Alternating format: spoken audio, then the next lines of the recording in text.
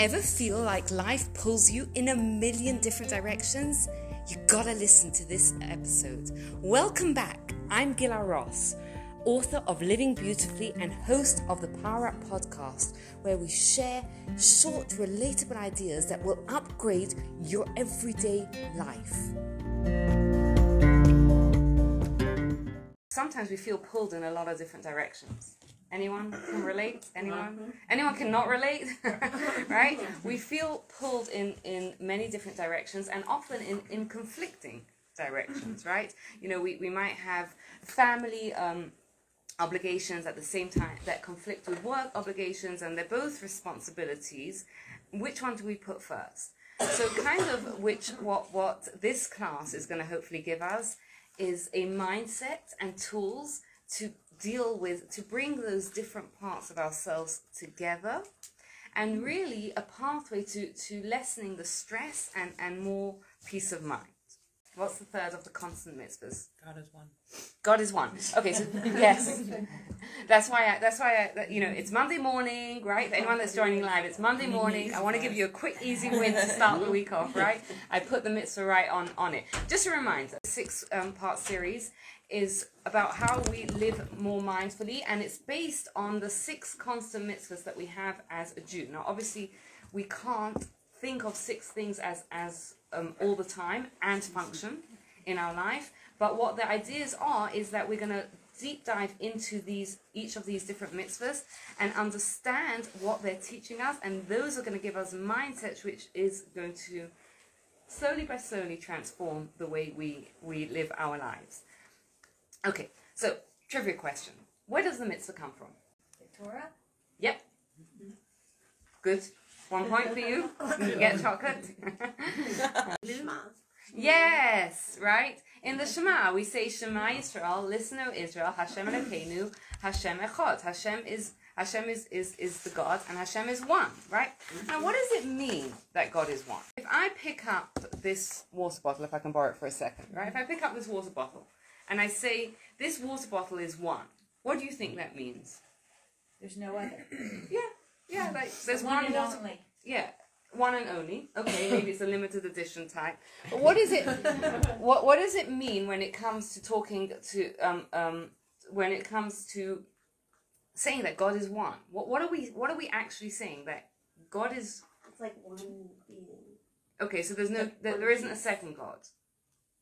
Right? Now the challenge with that is if you remember that the second mitzvah is not to believe in any other gods. Sorry. So sorry. that's okay, no worries. What are we learning extra here? We kind of learnt already that there isn't a second God. There is no other God. So what does it mean that Prioritize God. He is the priority? To me, it means that everything is connected.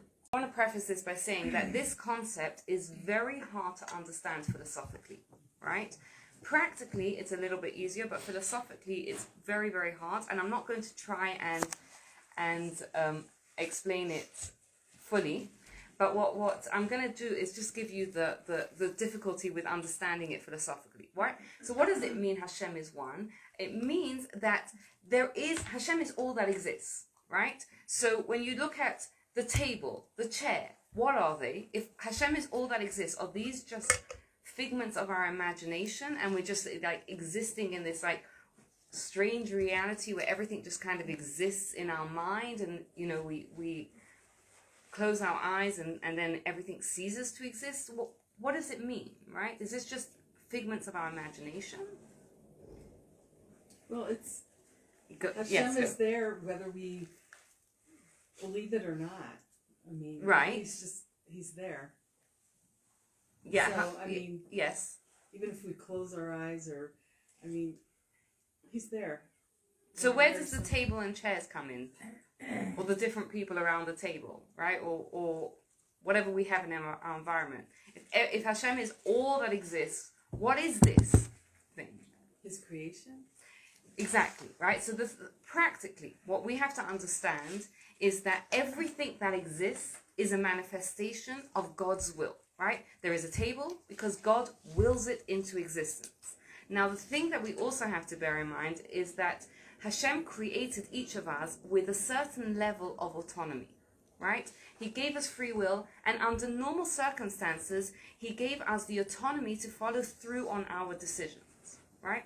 And the reason why I'm pointing this out is because it's very easy for a person to kind of fall into this place of saying like, oh, if everything that exists is God's will, then if I do something, if I smash my neighbor's car, for example, well, that's God's will, and I can just walk away and or drive away and think. No, right? We have free choice, right? So if I'm, whatever, through my fault or no fault, smash a neighbor's car, yeah, that was a manifestation of God's will, but I have autonomy, right? And I now have to act as though I have autonomy, right? Which means I have to take responsibility for what I did, etc., etc. Is that clear so far on the idea? Because again, it's quite a complicated one, but the practical idea is that Hashem, everything that exists because Hashem wills it, and at the same time, Hashem created us with free will, and under ordinary circumstances, God gives us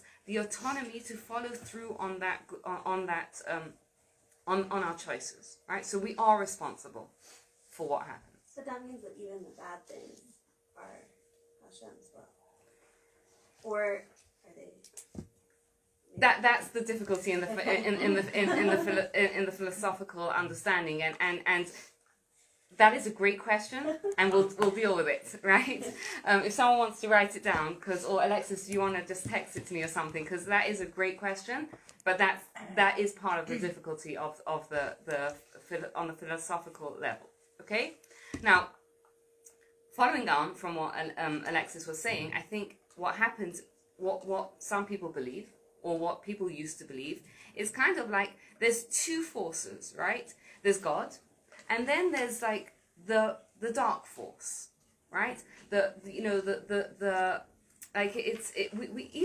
as we talk about it, we use it in our language that reflects this, right? For example, we say, you know what, I wanted to do this kindness for a neighbor, for a friend, and then, you know, this happened, and it sabotaged my plans, or it stood in my way, all right, and you know, like we kind of sometimes feel and live as though there's two kind of forces in the world, right? There's the force of God, which is good and great, and there's also the dark force, right? Now, what do we learn from this? By the way, is King Evan still here?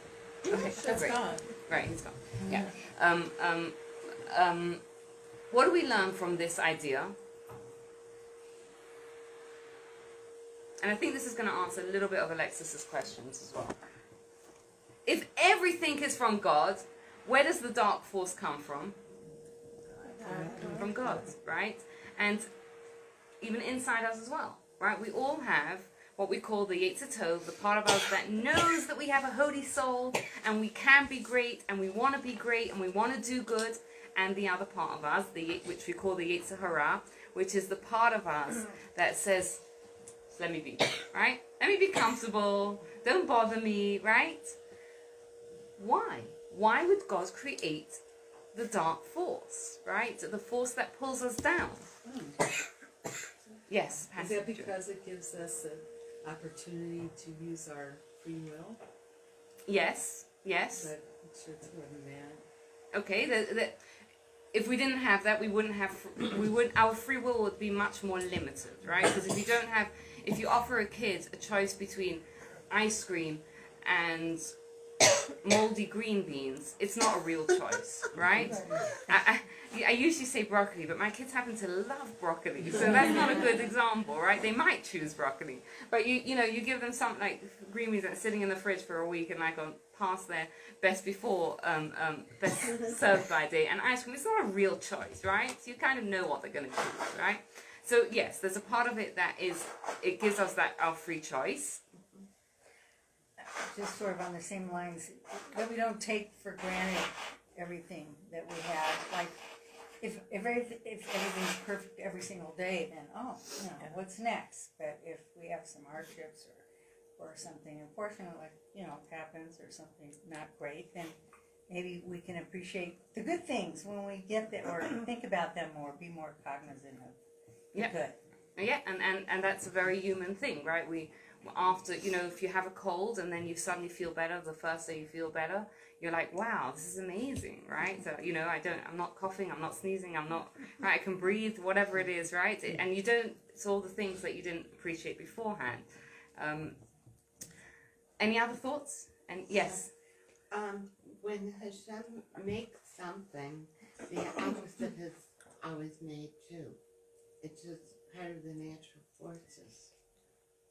Yeah, Hashem created the world in balance, which, yes, and there's always the right, so just like you can bring, and I think we spoke about this last session, is that just like you can bring miracles through holy ways, you can bring miracles through the dark forces. Yeah, so Hashem created the in thing. So let me give you a story that really illustrates why we need the Yetzer Hara, and then I hopefully will be able to understand what the job of it is.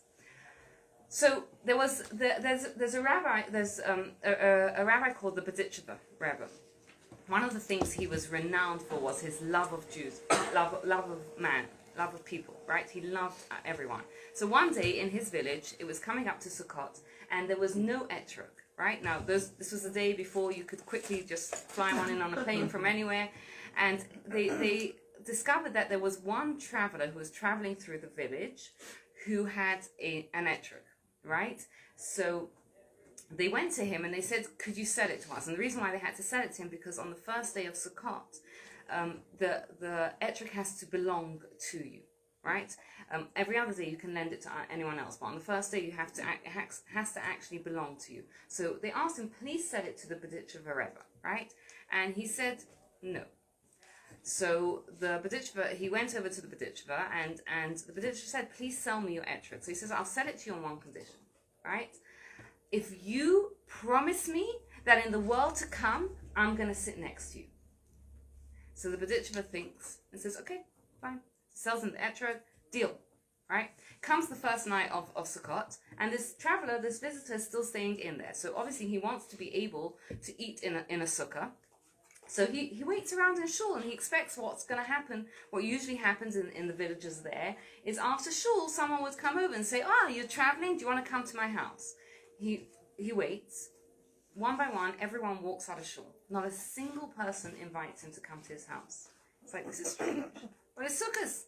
I want to have the mitzvah of eating in a sukkah. Let me go. So he goes around and he knocks on the first door where he sees a sukkah. And he says to them, I'm traveling through, can I please join your family for the Sukkot meal? And they say to him, really sorry, can't. No reason, just we can't. So he's like, okay.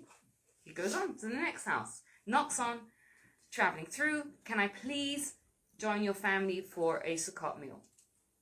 And this family also, sorry, we're really sorry, we can't have you tonight. So he knocks on the third house. Can I please join? I'm traveling through. I'd love to eat in a sukkah tonight. Can I please join your family for Sukkot? Really sorry. Really sorry. We'd love to have you. We just can't tonight. At this point, he's like, there's something up. So he goes to the person. He says, why? Tell me why. He says, listen, the Berditchever Rebbe told us that no one is allowed to invite you for Shabbat, for the Sukkot meal. So he says, okay, fine. If the Berditchever says that, I'm going to go straight to Berditchever and ask him what's going on, right? I sold him my etrog. We had a deal. So he goes to the Berditchever's house and he knocks on and he says, what's going on? Why did you tell everyone in this, in this village not to allow me to eat with them for Sukkot? I want to eat a meal in the sukkah. So the Berditchever says, look, you want to eat a meal in the sukkah? He says, yes. He says, you can join my family on one condition. You give up the promise that I gave you, that you can join, that you sit next to me in the world to come. It's a tough choice, right? Sitting next to the Berditchever in eternity, the mitzvah of sukkahs, eating in a sukkah. He stands there, he hems, he haws. What does he do? He says, okay, fine. I'll give it up and I'll join you. So he comes in, he joins them, and the Berditchever turns around to him and says, let me explain what happened. He says, when you came to me and you asked me to promise you, I promised you. And I could promise you that. but I also knew that you wouldn't enjoy it, right? Because you wouldn't enjoy being part of us. If you've ever showed up at a gala dinner, right? Or if you can imagine showing up at a gala dinner where everyone's dressed beautifully and you're in your jeans and t-shirt, right? How comfortable do you feel? Not on a scale of 0 to 1, hovering about the 0, right? especially, right? You just feel out of place. So he said, I knew you wouldn't enjoy sitting next to me with eternity because you haven't earned the right to be there. He says, when I gave you that dilemma where you had to choose between your place next to me in eternity, eternal reward, and a mitzvah, and you gave up that eternal reward, you showed how precious a mitzvah is and how far you're willing to go for it. And now you earned the right to sit. You earn. Not only did you earn the right to sit next to me, but you're going to enjoy it. You're going to feel like I belong here, right? And this, in a nutshell, is how God created the world, right? God created the world to give us the ultimate pleasure, and the ultimate pleasure is always earned. It's not a gift, right? Gifts are very nice, but we do not enjoy them as much as things that we earn ourselves. I'm just going to take a quick break to remind you that if you are enjoying this podcast, you'll love my new book, Living Beautifully, which is packed full of insights, relevant insights, in how to bring more meaning, love, and joy into your life. You can order it on the link in the show notes. Sometimes we feel pulled in a lot of different directions. Anyone can relate? Anyone cannot relate? Right? We feel pulled in many different directions, and often in conflicting directions, right? We might have family obligations at the same time that conflict with work obligations, and they're both responsibilities. Which one do we put first? So kind of what this class is going to hopefully give us is a mindset and tools to bring those different parts of ourselves together, and really a pathway to lessening the stress and more peace of mind. What's the third of the constant mitzvahs? God is one. God is one. Okay, so yes, that's why it's Monday morning, right? For anyone that's joining live, it's Monday morning. I want to give you a quick, easy win to start the week off, right? I put the mitzvah right on it. Just a reminder, the 6-part series is about how we live more mindfully, and it's based on the 6 constant mitzvahs that we have as a Jew. Now, obviously, we can't think of 6 things as all the time and function in our life, but what the ideas is that we're going to deep dive into each of these different mitzvahs and understand what they're teaching us, and those are going to give us mindsets which is going to slowly by slowly transform the way we live our lives. Okay, so trivia question. Where does the mitzvah come from? The Torah? Yep. Good. 1 point for you. You get chocolate. Shema. Yes, right? In the Shema, we say Shema Yisrael, listen, O Israel, Hashem Elokeinu, Hashem Echad. Hashem is the God, and Hashem is one, right?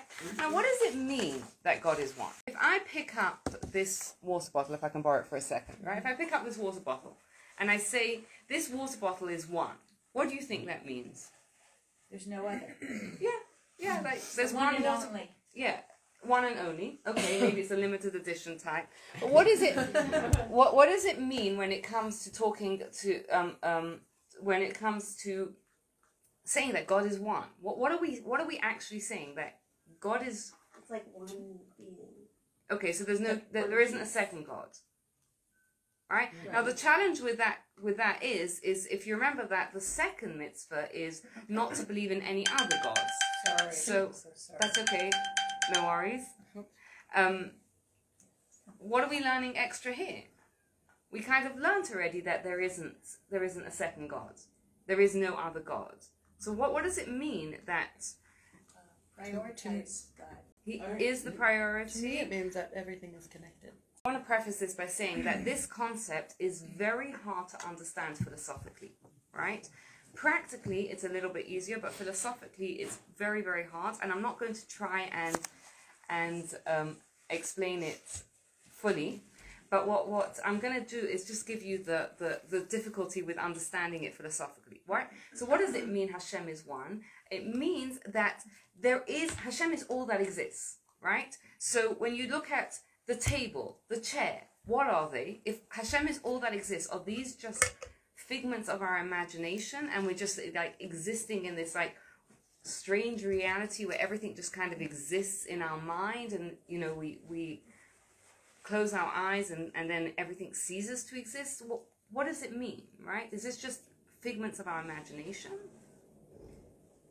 Well, Hashem is there whether we believe it or not. I mean, right. He's there. Yeah. So, I mean, yes. Even if we close our eyes he's there. So where does the table and chairs come in? Or the different people around the table, right? Or whatever we have in our environment. If Hashem is all that exists, what is this thing? His creation? Exactly, right? So practically, what we have to understand is that everything that exists is a manifestation of God's will, right? There is a table because God wills it into existence. Now, the thing that we also have to bear in mind is that Hashem created each of us with a certain level of autonomy, right? He gave us free will, and under normal circumstances, he gave us the autonomy to follow through on our decisions, right? And the reason why I'm pointing this out is because it's very easy for a person to kind of fall into this place of saying like, oh, if everything that exists is God's will, then if I do something, if I smash my neighbor's car, for example, well, that's God's will, and I can just walk away and or drive away and think. No, right? We have free choice, right? So if I'm, whatever, through my fault or no fault, smash a neighbor's car, yeah, that was a manifestation of God's will, but I have autonomy, right? And I now have to act as though I have autonomy, right? Which means I have to take responsibility for what I did, etc., etc. Is that clear so far on the idea? Because again, it's quite a complicated one, but the practical idea is that Hashem, everything that exists because Hashem wills it. And at the same time, Hashem created us with free will, and under ordinary circumstances, God gives us the autonomy to follow through on our choices, right? So we are responsible for what happens. But that means that even the bad things are Hashem's will, or are they? That's the difficulty in the philosophical understanding, and that is a great question, and we'll deal with it, right? If someone wants to write it down, or Alexis, you want to just text it to me or something, because that is a great question, but that is part of the difficulty of on the philosophical level. Okay, now following on from what Alexis was saying, I think what happens, what some people believe, or what people used to believe, is kind of like there's two forces, right? There's God. And then there's like the dark force, right? Even as we talk about it, we use it in our language that reflects this, right? For example, we say, you know what, I wanted to do this kindness for a neighbor, for a friend, and then this happened, and it sabotaged my plans, or it stood in my way, all right, and we kind of sometimes feel and live as though there's two kind of forces in the world, right? There's the force of God, which is good and great, and there's also the dark force, right? Now, what do we learn from this? By the way, is King Evan still here? Okay, That's great. gone. Right, he's gone. Yeah. What do we learn from this idea? And I think this is going to answer a little bit of Alexis's questions as well. If everything is from God, where does the dark force come from? From God, right? And even inside us as well, right? We all have what we call the Yetzer Tov, the part of us that knows that we have a holy soul and we can be great and we want to be great and we want to do good. And the other part of us, which we call the Yetzer Hara, which is the part of us that says, let me be, right? Let me be comfortable. Don't bother me, right? Why? Why would God create the dark force, right? The force that pulls us down. Yes, Is that because it gives us an opportunity to use our free will? Yes, yes. But I'm sure it's more than that. Okay, if we didn't have that, we wouldn't have. Our free will would be much more limited, right? Because if you offer a kid a choice between ice cream and moldy green beans, it's not a real choice, right? I usually say broccoli, but my kids happen to love broccoli, so that's not a good example, right? They might choose broccoli, but you give them something like green beans that's sitting in the fridge for a week and like on past their best before, best served by date, and ice cream. It's not a real choice, right? So you kind of know what they're going to choose, right? So yes, there's a part of it that it gives us that our free choice. Just sort of on the same lines, that we don't take for granted everything that we have. Like, if everything's perfect every single day, then what's next? But if we have some hardships or something unfortunate, like happens, or something not great, then maybe we can appreciate the good things when we get there, or think about them more, be more cognizant of the good. Yeah, and that's a very human thing, right? After, if you have a cold and then you suddenly feel better, the first day you feel better, you're like, wow, this is amazing, right? So, I'm not coughing, I'm not sneezing, right, I can breathe, whatever it is, right? And it's all the things that you didn't appreciate beforehand. Any other thoughts? And yes. When Hashem makes something, the opposite is always made too. It's just part of the natural forces. Yeah, Hashem created the world in balance, which, yes, and there's always the right, so just like you can bring, and I think we spoke about this last session, is that just like you can bring miracles through holy ways, you can bring miracles through the dark forces. Yeah, so Hashem created the in thing. So let me give you a story that really illustrates why we need the Yetzer Hara, and then I hopefully will be able to understand what the job of it is. So there's a rabbi a rabbi called the Berditchever Rebbe. One of the things he was renowned for was his love of Jews, love of man, love of people, right? He loved everyone. So one day in his village, it was coming up to Sukkot, and there was no etrog, right? Now this was the day before you could quickly just fly one in on a plane from anywhere, and they discovered that there was one traveler who was traveling through the village who had an etrog. Right? So they went to him and they said, could you sell it to us? And the reason why they had to sell it to him, because on the first day of Sukkot, the etrog has to belong to you, right? Every other day you can lend it to anyone else, but on the first day it has to actually belong to you. So they asked him, please sell it to the Berditchever Rebbe, right? And he said, no. So the Berditchever, he went over to the Berditchever, and the Berditchever said, please sell me your etrog. So he says, I'll sell it to you on one condition, right? If you promise me that in the world to come, I'm going to sit next to you. So the Berditchever thinks and says, okay, fine. Sells him the etrog, deal, right? Comes the first night of Sukkot, and this traveler, this visitor, is still staying in there. So obviously he wants to be able to eat in a sukkah. So he waits around in shul, and he expects what's going to happen. What usually happens in the villages there is after shul, someone would come over and say, you're traveling? Do you want to come to my house? He waits. One by one, everyone walks out of shul. Not a single person invites him to come to his house. It's like, this is strange. But it's sukkahs. I want to have the mitzvah of eating in a sukkah. Let me go. So he goes around and he knocks on the first door where he sees a sukkah. And he says to them, I'm traveling through, can I please join your family for the Sukkot meal? And they say to him, really sorry, can't. No reason, just we can't. So he's like, okay. He goes on to the next house, knocks on, traveling through, can I please join your family for a Sukkot meal? And this family also, sorry, we're really sorry, we can't have you tonight. So he knocks on the third house. Can I please join? I'm traveling through. I'd love to eat in a sukkah tonight. Can I please join your family for Sukkot? Really sorry. We'd love to have you. We just can't tonight.